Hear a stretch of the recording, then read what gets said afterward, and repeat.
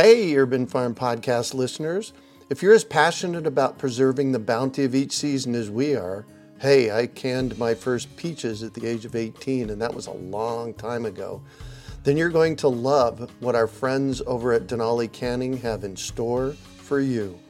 They're on a mission to spread the love and knowledge of food preservation, and they're inviting you to join the journey for free. Right now, Denali Canning is offering free canning lids to anyone who wants to dive deeper into the world of food preservation. Yes, you heard that right, absolutely free. It's the perfect opportunity for both seasoned canners and those curious about starting. Denali is about quality, reliability, and supporting the canning community, ensuring that you get the best results every time you preserve. So why not give it a try? Visit denalicanning.com/free to claim your free lids and start your preserving adventures today. That's denalicanning.com/free.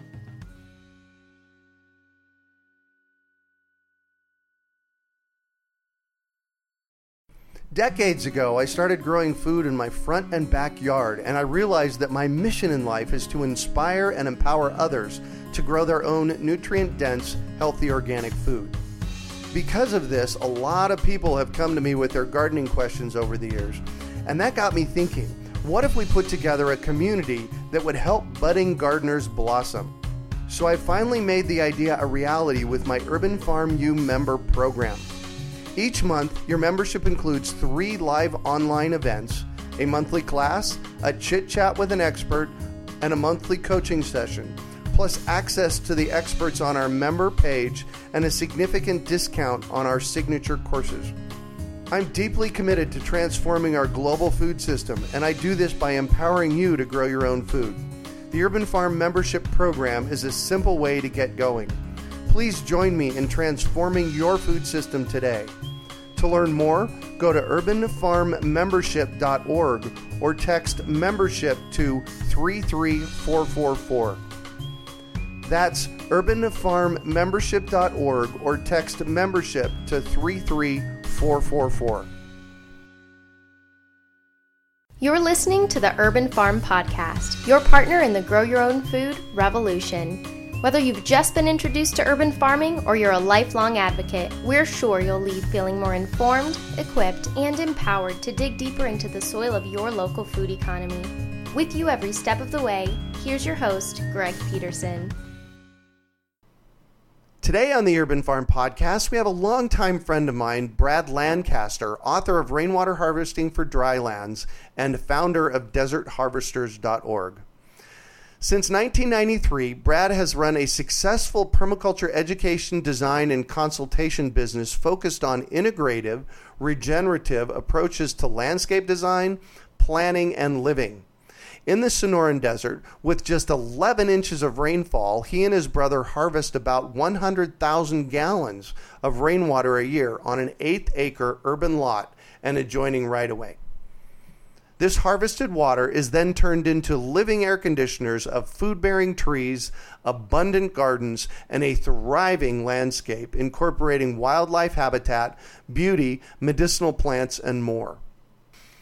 The goal of his book series and overall work is to empower his clients and community to make positive change in their own lives and neighborhoods by harvesting and enhancing free online resources such as water, sun, wind, shade, community, and more. And it's catching on, as evidenced by tens of thousands of practitioners and demand for Brad's work around the world. Welcome to the show today, Brad. Thanks. Great to be here. I'm excited to have you. We have a bit of a long history, so I'm excited to catch up. So I shared a bit about you. Can you fill in the blanks for us and share more about the path you took to get where you're at now? Well, I grew up here in Tucson, Arizona, so a dryland community. Uh-huh. And as I grew up, I saw that our water situation was steadily getting worse and all. And I also found I wasn't as connected to the place as I'd like. I mean, I grew up loving playing in the desert. I grew up in the suburbs on the outside of town on a 1-acre desert lot. And that was amazing to just be able to run out into the natural environment. But I really didn't know anything about it because my family and myself, we're not from here. Moved here when I was 3, and my parents are all from someplace else. So we had no oral history, no connection to this place beyond my play. And I longed to know more. I longed to know, how did people live in this place before all these modern supermarkets and infrastructure? And I just kind of grew this desire, but I couldn't get it from my family because they didn't know it either.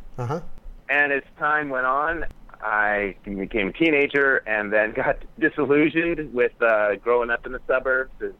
Everything seemed to be so far apart. It took so long to get from point A to point B. I just wasn't as stimulated. So I think I came to a lot of this as part of, reaction to some of that upbringing, but it was also, I came to this work when I finally did start tapping into some of the knowledge, the history, the traditions of this place.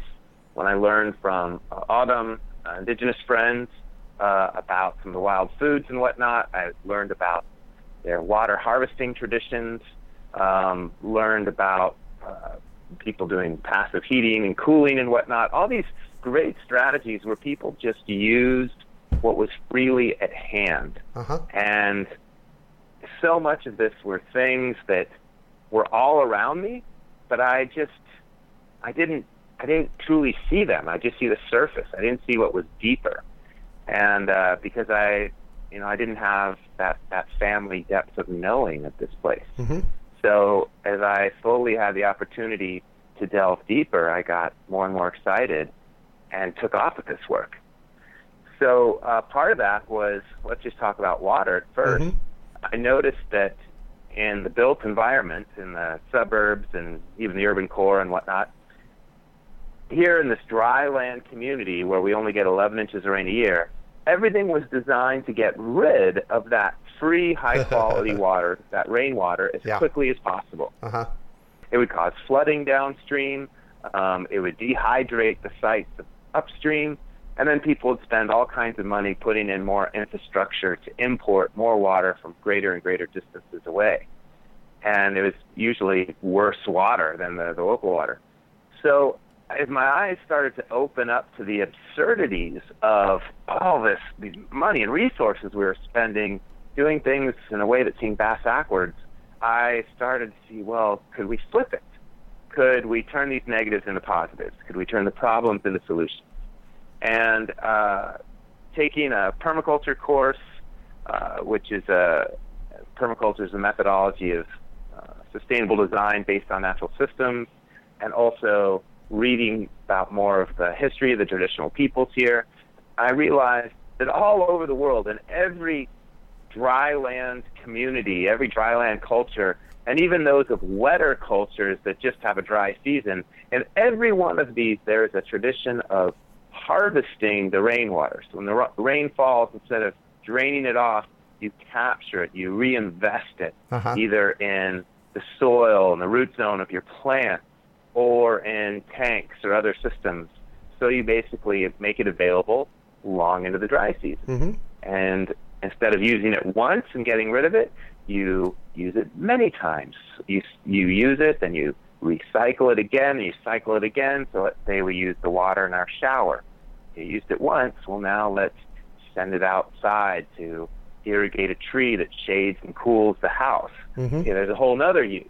And then it generates food and fruit. I eat that fruit, and then the liquid in the fruit goes through me, and then when I have to get rid of that liquid, I can deposit my so-called waste in a compost toilet, recapture those nutrients, recapture the moisture, and I can fully compost it and reinvest that back into the soils to grow still more resources.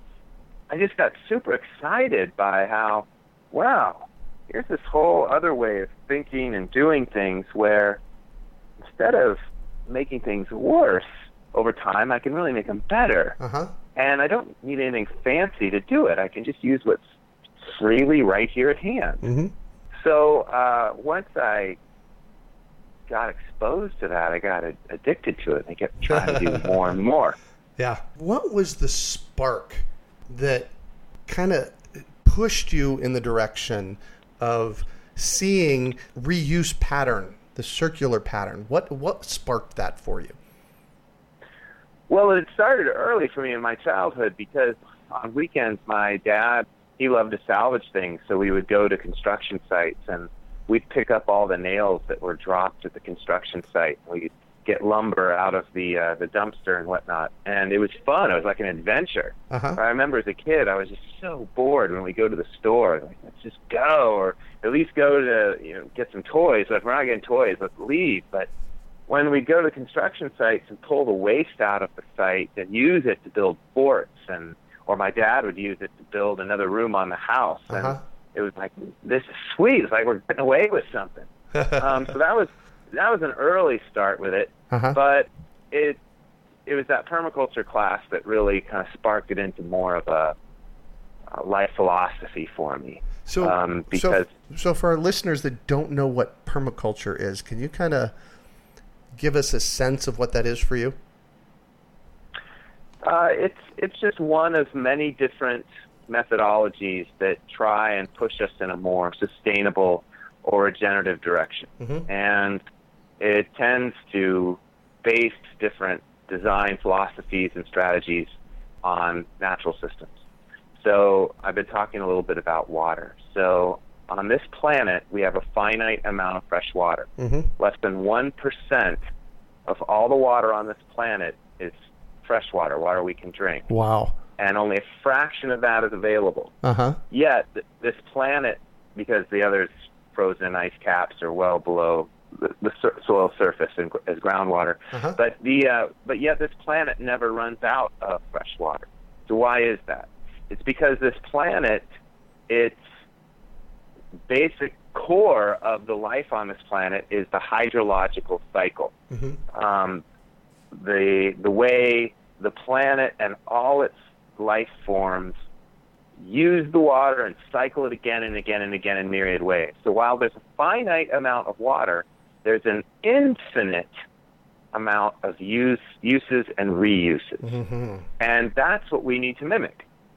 But basically, in the typical built environment in the United States and elsewhere, that is not it at all. We use water once and we get rid of it. So it's a very wasteful way of doing things. So I'm trying to mimic what I see a much more resilient natural system. Mm-hmm. You keep using the word resilient. Can you explain what that means? All right. Well, resilient just means, let's say there's some disturbance or something in the system, like maybe we get record heat or record cold, or maybe we have a collapse temporarily or whatnot in the economy, or there's some family catastrophe happens. Well, what's going to happen to us and our system? You can kind of think of, I'll have in my right hand a resilient system, and my left hand a non-resilient one. Uh-huh. So in my right hand I have a tennis ball, and in my left hand I have a tomato. Uh-huh. So when I throw the tennis ball up in the air, it bounces back. Maybe not as high as it did initially, right, but it bounces back, okay? Whereas when I throw up the tomato, when it falls, it just splats, collapses. And so we want a system that's got more beneficial redundancy in the system, uh-huh. so it can more readily bounce back. So instead of relying on just one water source, a typical family, household, right, their only water source is the water coming from the city line. But what if the pipe breaks? What if something happens to the city line? What if something happens to the power system that powers the city pumps that pressurize the water? Well, then you're out. You don't have nothing else to fall back on. Well, other than hop in the car and try and buy some bottled water at the market. But if there's been a rush on that, you don't have it. So how can we design into our systems, our lifestyles, beneficial redundancy where mm-hmm. we have many backup systems? So here at our house, my primary source of water is rainwater, the water coming off my roof that I collect in a tank and in the soil. Uh-huh. So if the city system goes down, no problem. I've got this whole system. But let's say my rainwater system goes down. Okay, well then my backup is the city rainwater system, Right. the city municipal water system. Uh-huh. And let's say both that system and my rainwater system are really low, hardly working. Well, I still am reusing whatever water I already have from my tank or the city system. So I need far less. Right. And the water I've stored weeks or months ago in my soil, that's now generating a food crop. So I can at least access some of that moisture in the food I need. Right. Wow. That's a beautiful system you've got set up there. Well, it's a fun system, and it's just a lot more exciting. And Yeah. we've had many instances here in the neighborhood where the water has been shut off because they've been working on the water mains or whatnot, and there's an unexpected complication. Everything goes down on the block, and yet we've still got water. Same things happen with power. We have brownouts, but we've got a solar power system, and when all the other houses have gone black, we turn on all the lights in the home and the stereo and everything and just show everyone, hey man, come on over, it's a party. we still got power. Nice. We've got a backup system. Yeah, nice. So I've been to your place in Tucson, and I'd like you to touch on your laundry to landscape system and how you've plugged that into the neighborhood, if you don't mind. Yep. So there's a lot of times when people hear the term laundry to landscape, they think of a system that Art Ludwig designed. It's a great system where you use the pump of your washing machine to pump gray water out into the landscape. And that system works great, but we didn't want to use that exact system. So we have a different laundry to landscape system where we don't run water through a pressurized line. Instead, the pump of the washing machine, when it kicks out its drain water, it goes into a rigid pipe keeping a 2% float. So we put our washing machine out in a little washing machine shed on the high part of the yard, so we can then freely irrigate all trees downstream or below, downslope of that washing machine with the once used wash water from the washing machine. Mm-hmm. So there, next to the washing machine, you'll see 4 pipes, and each pipe is labeled with the tree that we direct the water to. Nice. So we do a load of laundry. Once we load the washing machine with the clothes, we then take the drain hose that's behind the washing machine and we stick it in a different pipe. Mm-hmm. We're always moving the drain hose to a different pipe with every load of wash. And this way, each pipe will then direct water to a different tree in the landscape. Nice. This way we ensure the gray water is distributed to multiple points, not concentrated in just one area, and keeps everything really balanced and spreads the wealth of the water. And this way, I don't feel guilty or unmotivated to do laundry. Instead, I feel great about it and more motivated, because not only do I want clean clothes, but I'm like, hey, at the same time, I'm going to irrigate my landscape for free. Yeah. So now you've plugged that into the neighborhood, right? Well, when we first put in the system, gray water was a real unknown thing at the time. So we invited a bunch of our neighbors who were renting and did not have washing machines at their rental unit. We said, yeah, come on over to our place and do your laundry here. We showed them how to use it. We said, yeah, we'll be even cheaper than the laundromat. Instead of 75 cents to $1 a load, we'll just be 50 cents a load. So, and we said, but you got to use the right soaps. And on the gray water harvesting page of my website, harvestingrainwater.com, I tell you what are the good soaps for using if you're going to redirect this gray water to your landscape. You don't want to use bleach, which could kill your plant. Oh, yeah. Chlorinated bleach, you don't want to use that. And you don't want to use powdered detergents because they're full of salt that hurts the plant. So use liquid detergents, and I give more advice on that webpage. But great, we had 7 households doing their laundry over here. Nice. And so they were helping really boost the production of our landscape. And they no longer had to commute out of the neighborhood to do their laundry. They could just stick here in the neighborhood and do it. Yeah. That was all great. And we got to know them better. It built community, and it exposed them to a different way of doing things. Yeah. And a number of them have since bought properties in the neighborhood and implemented the same type of system. Nice. So it's really spread that way. Yeah. And it's exposing people to what's possible. Education. Beautiful. Yeah. Beautiful. And here's another thing that, well, maybe I'm jumping the gun here on your little break, but I wanted to share some of what we learned from some mistakes we made.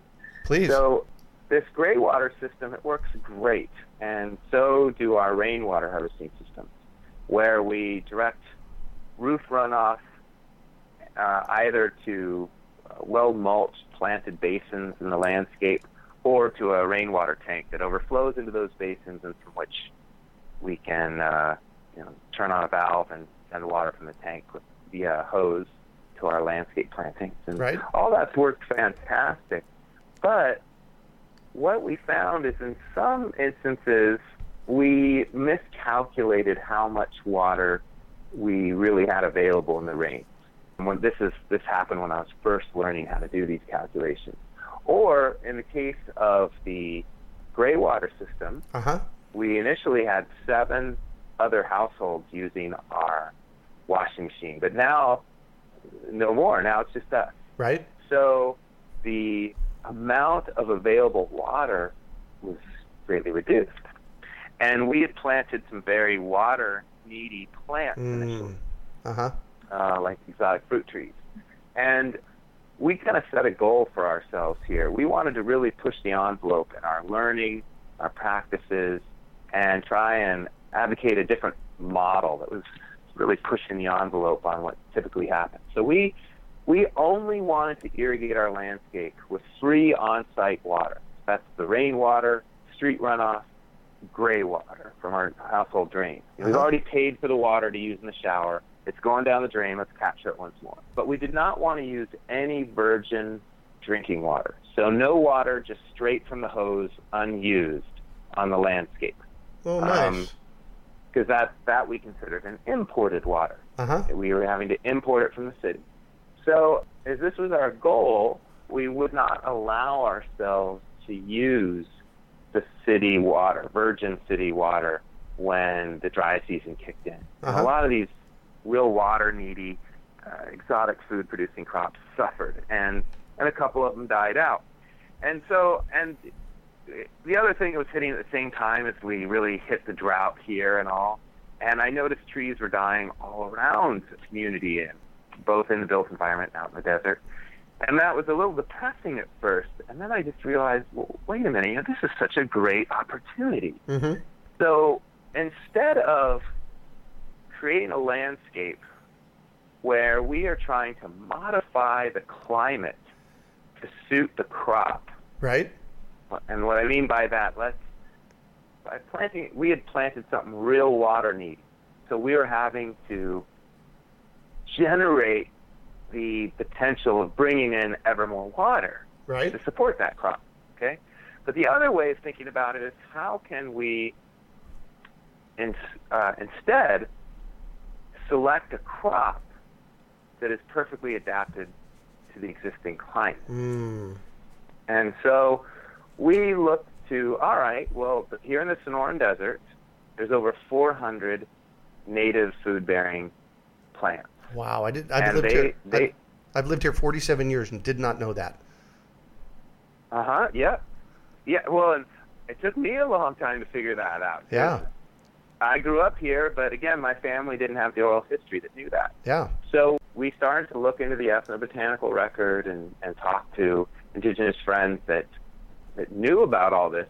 And we also realized, wow, well, coupled with simple passive water harvesting, again, where we just direct patio runoff, roof runoff, or street runoff to adjoining sunken mulch basins, these food-bearing desert plants, they won't just survive, they will thrive, because now they're getting far more water than they were accustomed to, because any more rain was falling from the sky, but just because we had taken the rain that fell from the sky on them and kept it there. We didn't allow it to run off because we did not plant on these mound-like shapes that drain water away.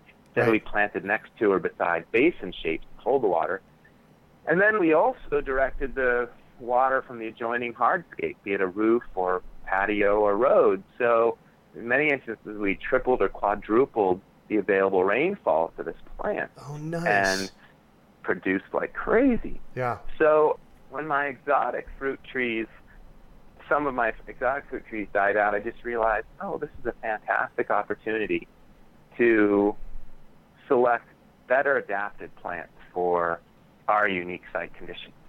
And it's been incredible because we found that it's so easy to grow a crop, and there's so little care because these plants have literally evolved over millennia to be here and to produce here.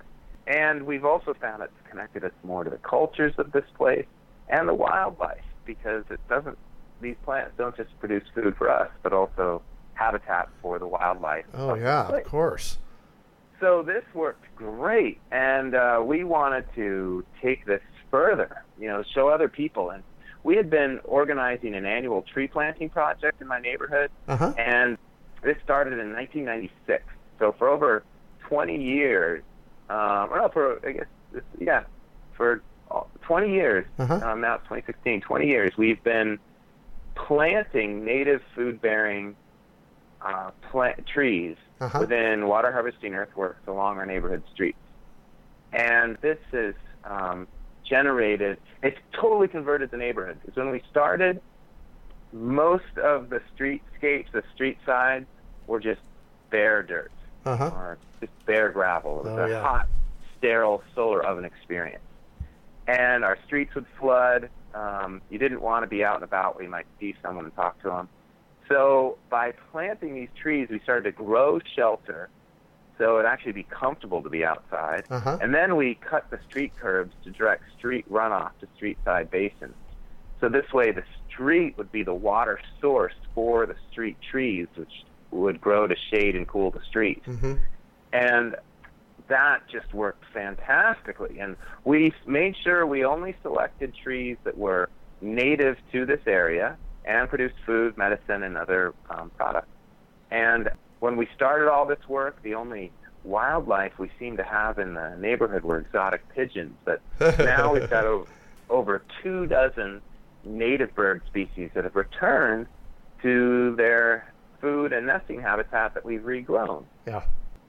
And we also are now able to walk through these wild food orchards so we can harvest carob-like mesquite pods that were naturally sweet. We can grind up into a wonderful flour that sells for $14 a pound.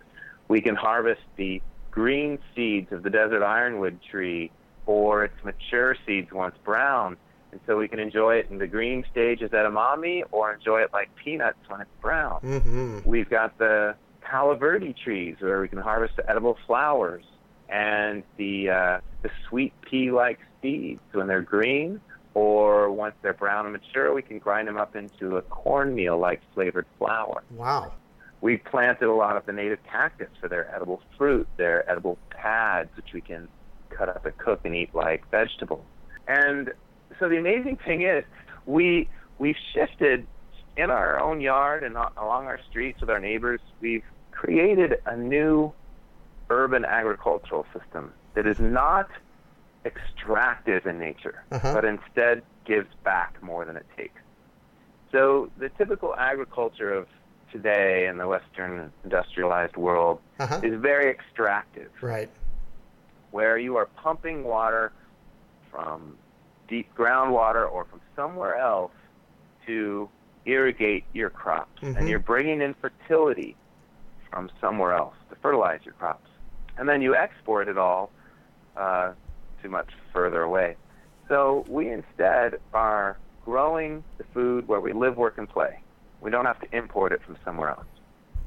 And we're using the free on-site waters, the rainwater, storm water, gray water, to irrigate those plants for free. And as a result, instead of depleting the groundwater table, we're actually investing into it and helping bring the water table back up while also reducing flooding downstream. stream.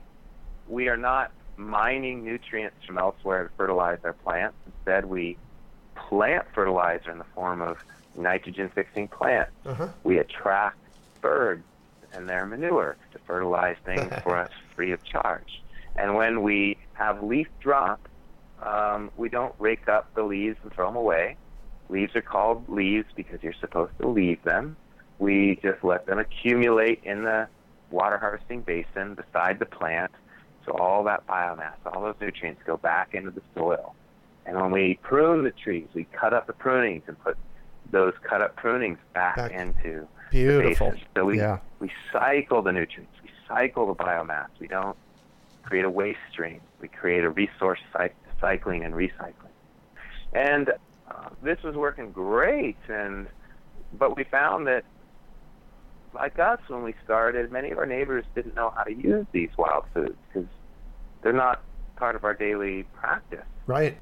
So we realized we had to create these events where people could come out and try foods prepared with these wild food ingredients, and they could see how delicious it was. Plugging in the community again. Exactly, plugging into the community.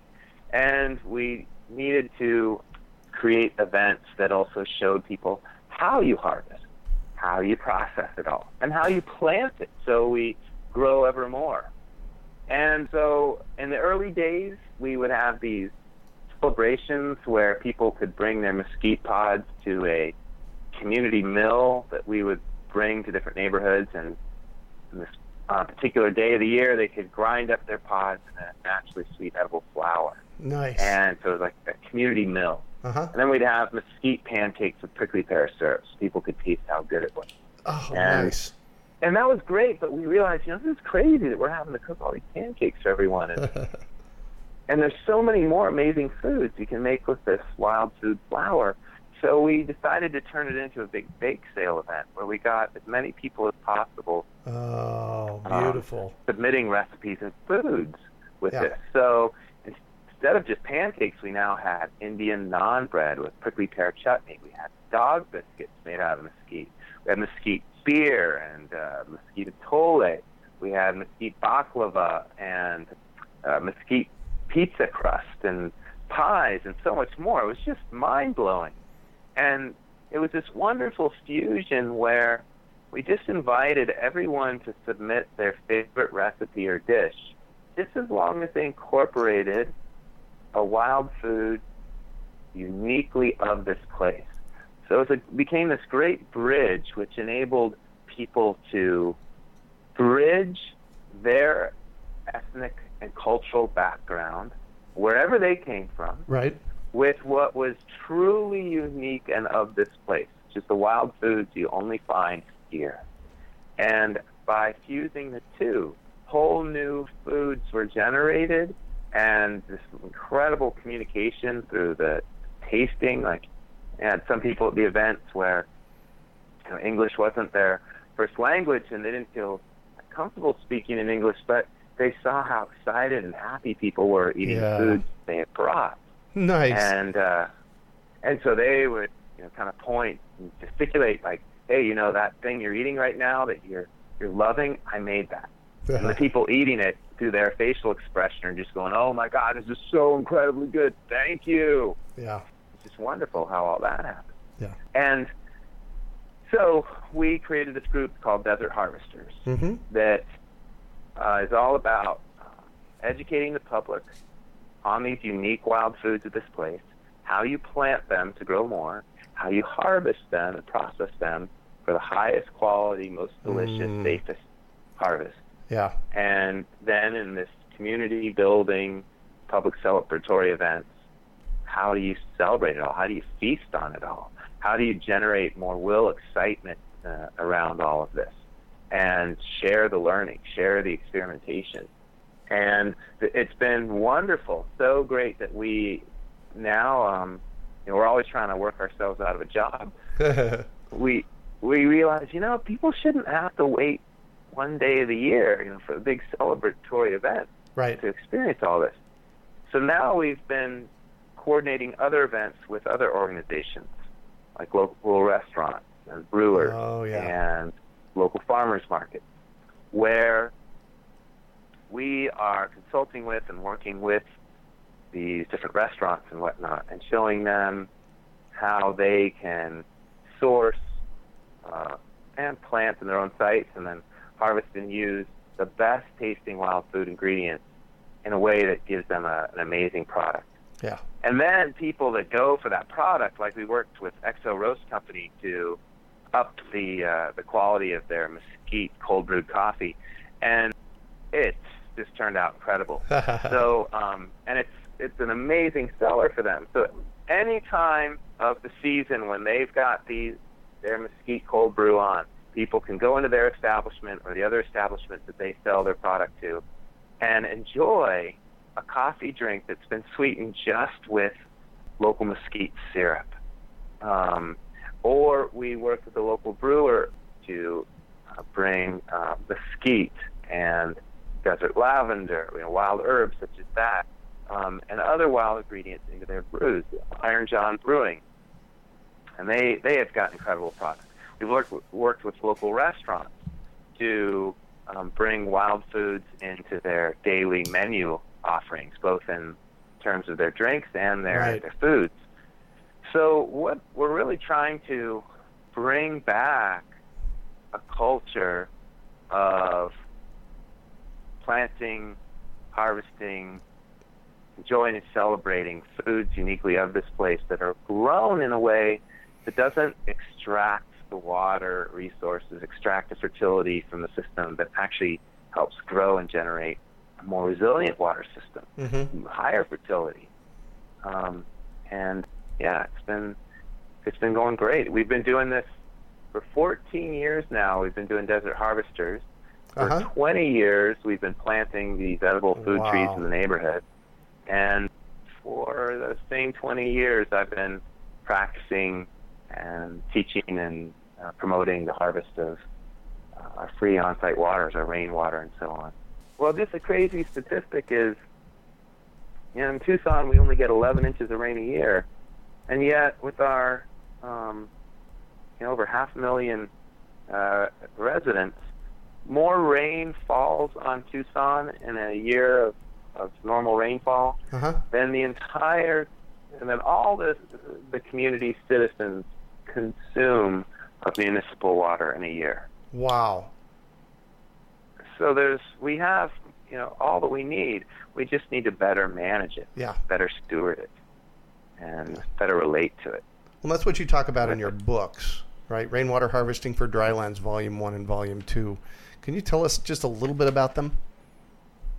Yeah, so these books are I want to show people all kinds of different ways that they can very easily harvest the free raining falling from the sky, and either directly in their landscape or running off their roof, how they can capture runoff from the street, their driveway, their patio, how they can, instead of getting rid of this free gift, how can they reuse it in a way that creates a very sustainable or regenerative oasis where they live, work, and play, where one that is so in balance that they can just leave on vacation, nobody has to take care of it or anything, just continues to thrive without them.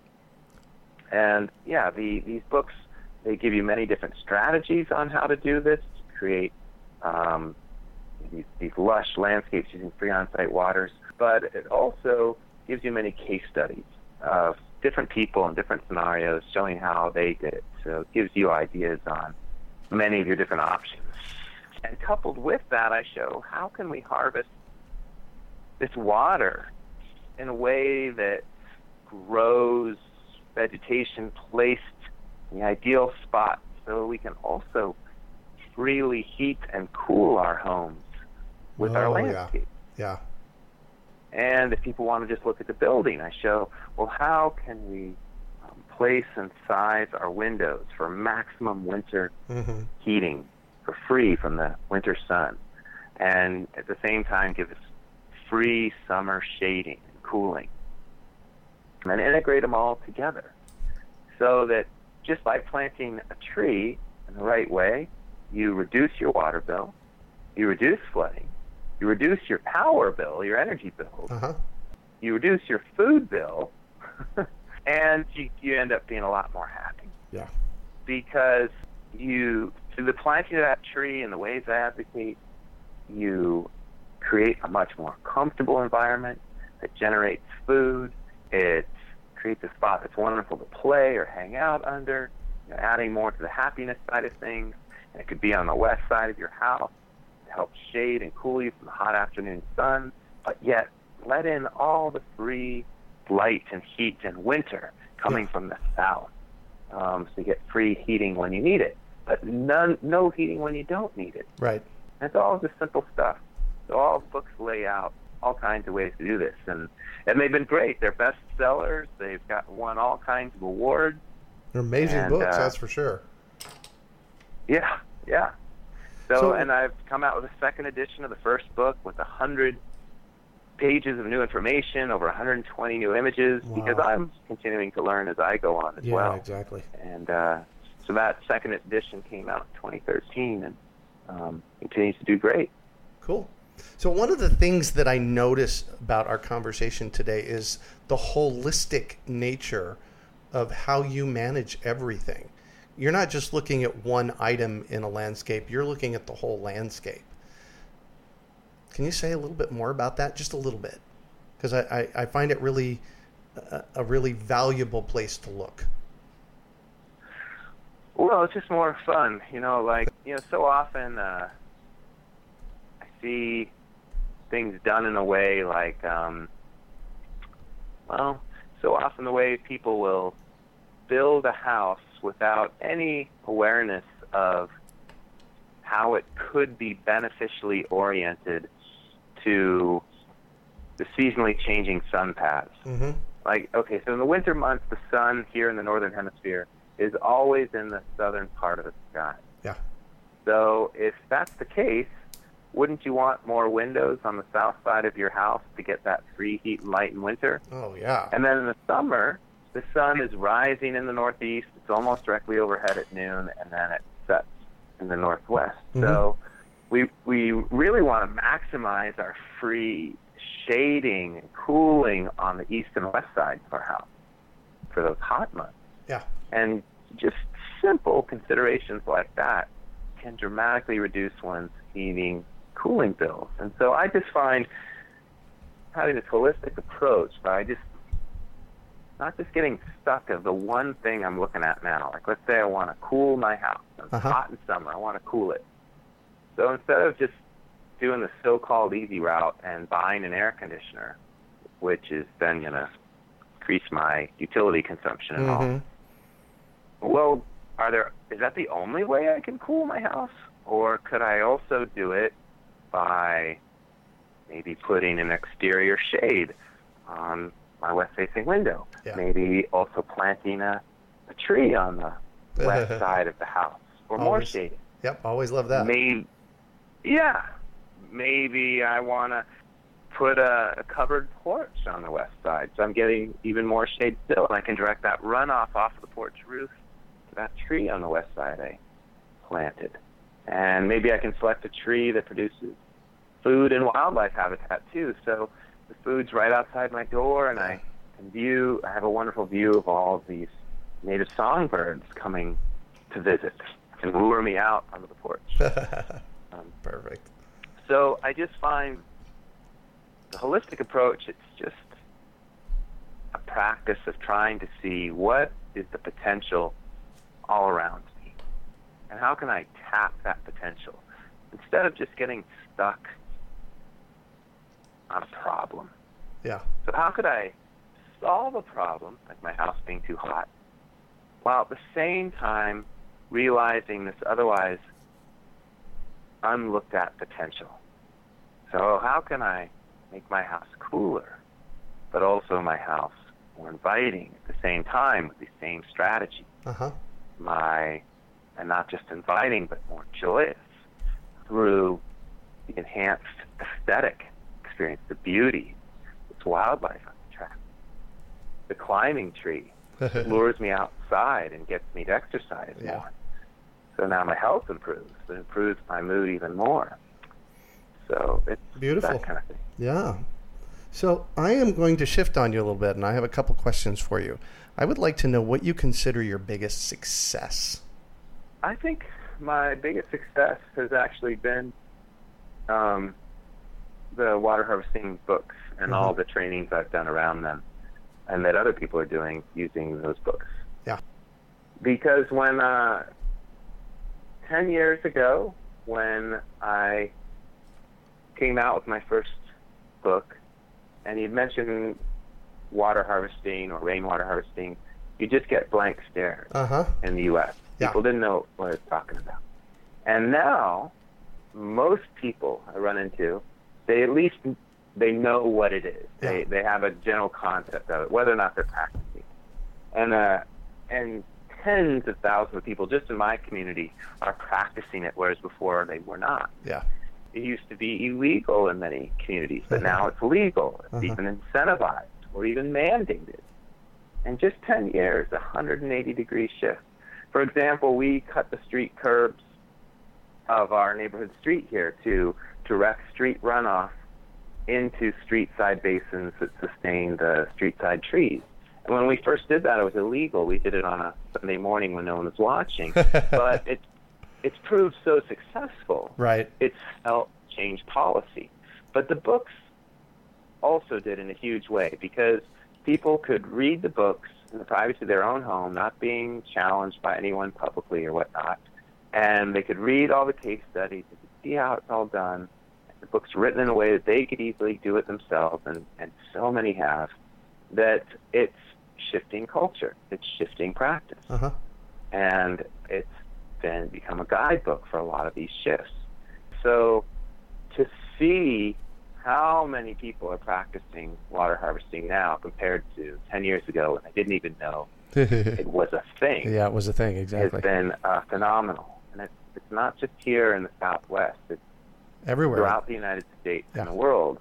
And the books are sold internationally. And beautiful. I've been teaching in Africa and Europe and Asia and Mexico and as well, because the demand just keeps growing because this works so well and it's so effective.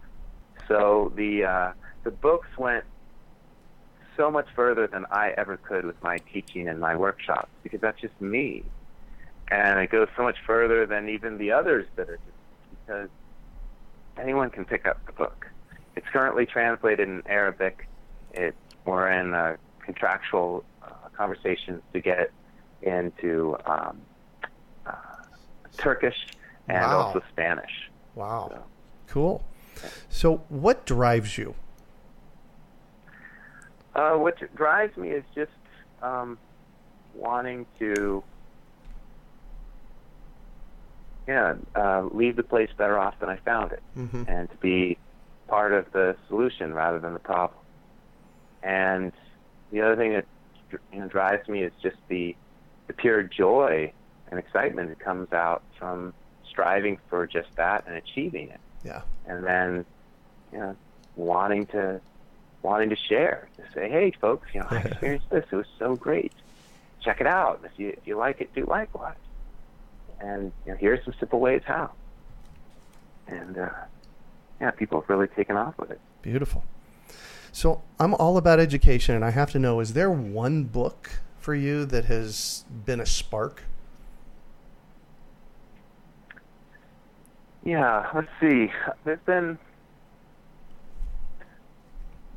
many books, and just for the heck of it, I'm going to share a children's book. And it's called The Big Orange Splot. The Big Orange Splot? The Big Orange Splot.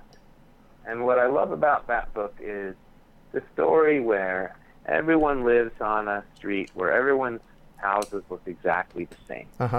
And then one night, a stork flies over one gentleman's house, and the stork is carrying a can of orange paint. And nobody knows why, but for some reason the stork drops the can of red paint and creates a big orange splot on the guy's roof of his house. When everyone comes out in the morning, they're like, oh, you gotta change that. You gotta paint your house back so it all looks the same. And he thought about it and he was going to do it, but then he ends up coming back from the hardware store and he changes everything. He turns his house into his dream, which was this crazy place with 2 palm trees, a crocodile, a hammock where he can hang out and drink lemonade, and a table where he can serve it to all his guests. He puts a clock tower on top of his roof, and he paints a mermaid and a lion and all this stuff. Uh-huh. And everyone freaks out. Like, dude, what is all this? And he said, well, this is my dream. This is me. This is who I want to be. This is what I want to share. And one by one, each neighbor comes to talk to him to try and convince him to change the house back so it looks the same as everyone else's. Mm-hmm. But as they drink lemonade with him under the tree and they share stories and whatnot, everyone gets inspired and they go home and convert their home into Mm-hmm. their dreams, be it a hot air balloon, a mausoleum, a castle, a pyramid, whatever it is. And so by the end of the book, everyone's happy. Everyone is truly living their dream. Mm-hmm. And it's the most diverse, whimsical street of homes you've ever seen. Yeah. Beautiful. So what one final piece of advice do you have for our listeners?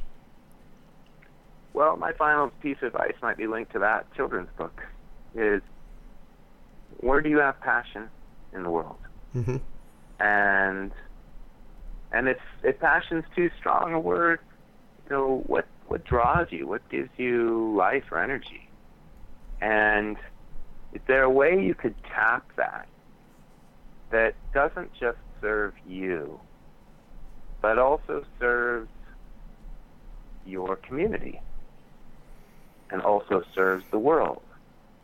So how can you tap your passion or your excitement, generate more of it in a way that doesn't extract from the quality of anyone else's life, Mm-hmm. but instead lifts their life as it lifts yours? And that bit of advice is a big one, and I think it poses some questions. Mm-hmm. But it's not advice that's a set recipe. It's advice that's uniquely applicable Yeah. to what's unique about everyone listening. And they have to figure that out. And everyone can do it. And so partly how I've done it has been to practice this different way of managing water and fertility and growing food and other on-site resources. Mm-hmm. And then the books that have come from that, and the nonprofit I helped create, and the events that we do. But it could be anything. And it doesn't have to have anything plant-related or water-related if that's not where your passion is. Right. Where's your passion? Go with that. Well, thank you so much for joining us on the show and sharing your experience with us today, Brad. It's been a treat to catch up with you. Well, thanks so much to you, too, for the opportunity. And I just want to share, too, if folks are interested in anything that's talked about today, Uh-huh. I cannot recommend my books enough. So those books are Rainwater Harvesting for Dry Lands and Beyond.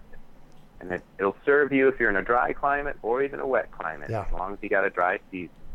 And also suggest people check out my website, Yes, please. harvestingrainwater.com. And then the other website is desertharvesters.org. Fantastic. We'll have all of those on the show notes page. Sure. Well, that's it for today. Thanks for joining us on the Urban Farm Podcast. Decades ago, I started growing food in my front and backyard, and I realized that my mission in life is to inspire and empower others to grow their own nutrient-dense, healthy organic food. Because of this, a lot of people have come to me with their gardening questions over the years, and that got me thinking, what if we put together a community that would help budding gardeners blossom? So I finally made the idea a reality with my Urban Farm U member program. Each month, your membership includes 3 live online events, a monthly class, a chit-chat with an expert, and a monthly coaching session, plus access to the experts on our member page and a significant discount on our signature courses. I'm deeply committed to transforming our global food system, and I do this by empowering you to grow your own food. The Urban Farm Membership Program is a simple way to get going. Please join me in transforming your food system today. To learn more, go to urbanfarmmembership.org or text membership to 33444. That's urbanfarmmembership.org or text membership to 33444. We hope you enjoyed today's episode of the Urban Farm Podcast. Remember to listen 3 days a week for tips, advice, and resources to help you on your journey with urban farming. You can find us on the web at urbanfarm.org or send us an email to podcast@urbanfarm.org. In the words of Vincent van Gogh, great things are done by a series of small things brought together. Be encouraged that with each lesson learned and skill developed, you are one step closer in the direction of your dreams. Hey, Urban Farm Podcast listeners. If you're as passionate about preserving the bounty of each season as we are, hey, I canned my first peaches at the age of 18, and that was a long time ago, then you're going to love what our friends over at Denali Canning have in store for you. They're on a mission to spread the love and knowledge of food preservation, and they're inviting you to join the journey for free. Right now, Denali Canning is offering free canning lids to anyone who wants to dive deeper into the world of food preservation. Yes, you heard that right, absolutely free. It's the perfect opportunity for both seasoned canners and those curious about starting. Denali is about quality, reliability, and supporting the canning community, ensuring that you get the best results every time you preserve. So why not give it a try? Visit denalicanning.com/free to claim your free lids and start your preserving adventures today. That's denalicanning.com/free.